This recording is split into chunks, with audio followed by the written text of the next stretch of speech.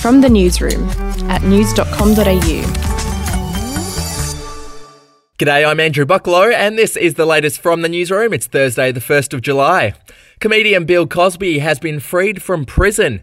A US court has overturned his conviction for drugging and sexually assaulting a woman, saying he was denied a fair trial. 83-year-old Cosby had served more than 2 years of a 3 to 10-year sentence. In other news, Donald Rumsfeld, the former US Secretary of Defense, has died aged 88. Mr. Rumsfeld was one of the architects of the Iraq War in 2003. Back home now, and the war of words over the AstraZeneca vaccine continues. Earlier this week, Scott Morrison announced that anyone under 40 could ask their GP for the AstraZeneca vaccine, even though Pfizer is the recommended vaccine for that age group. Queensland's Chief Health Officer yesterday told people under 40 not to get AstraZeneca due to a slim chance of blood clotting. Last night, Queensland's Premier Anastasia Palaszczuk reiterated those comments and told the ABC she was shocked by the PM's announcement. It was quite extraordinary to hear the Prime Minister say the other night after National Cabinet that a decision had been made to give AstraZeneca to people under 40. There was no such decision taken at National Cabinet. We merely noted that the Commonwealth will be giving an indemnity to GPs. So I was very concerned, and I think likewise you've seen today, other colleagues of mine were also concerned that this was not the advice that was given by ATAGI, it's not the advice given by our Chief Health Officer, and it's not the advice that the AMA has given. And at the end of the day, I've got over 1 million young people aged between 20 and 40 in my state, and I don't want them put at risk. More than 4.2 million doses of AstraZeneca have been administered in Australia. Of those, 64 have had an adverse reaction and 2 people have died. To sport, and Nick Kyrgios brushed off a nasty fall to win his first-round match at Wimbledon. His clash against Ugo Humbert was suspended yesterday due to the 11 p.m. curfew, but they returned overnight with Kyrgios winning in 5 sets. Also at Wimbledon, Roger Federer was stumped by a question after his first-round match against Adrian Manarino. Is it true what they say about absence making the heart grow fonder and being back on centre court? I don't understand that saying.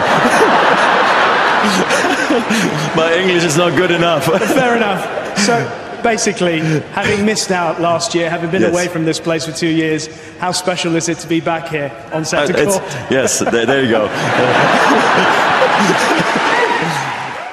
We'll be back in a moment.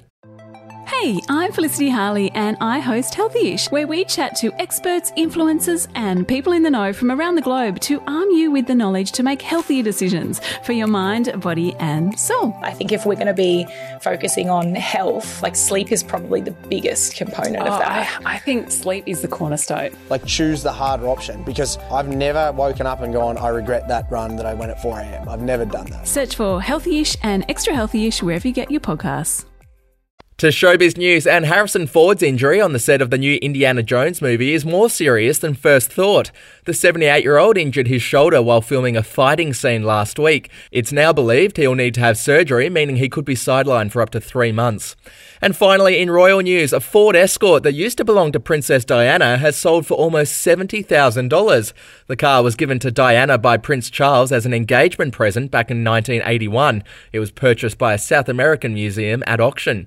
If you want news.com.au with fewer ads and member awards, get news.com.au premium today at news.com.au/premium membership. That's it from the newsroom. We'll be back with another update in the afternoon. Your update from news.com.au. Are you ready to get an inside look at crime from someone who has investigated some of Australia's worst crimes? It was like Aladdin's Cave. The luminol found bloodied footprints and bloodied handprints on a wall, so it's just like a horror movie. Former homicide detective Gary Jubilant sits down with cops, crims, addicts, victims, small-time cheats, and big-town lawyers as they tell their incredible stories. My house got raided. Next thing you know, I got bail refused. Next thing you know, I'm on a truck to Parklea Prison. Listen to I Catch Killers early and ad-free on Crimex Plus on Apple Podcasts today or wherever you get your podcasts.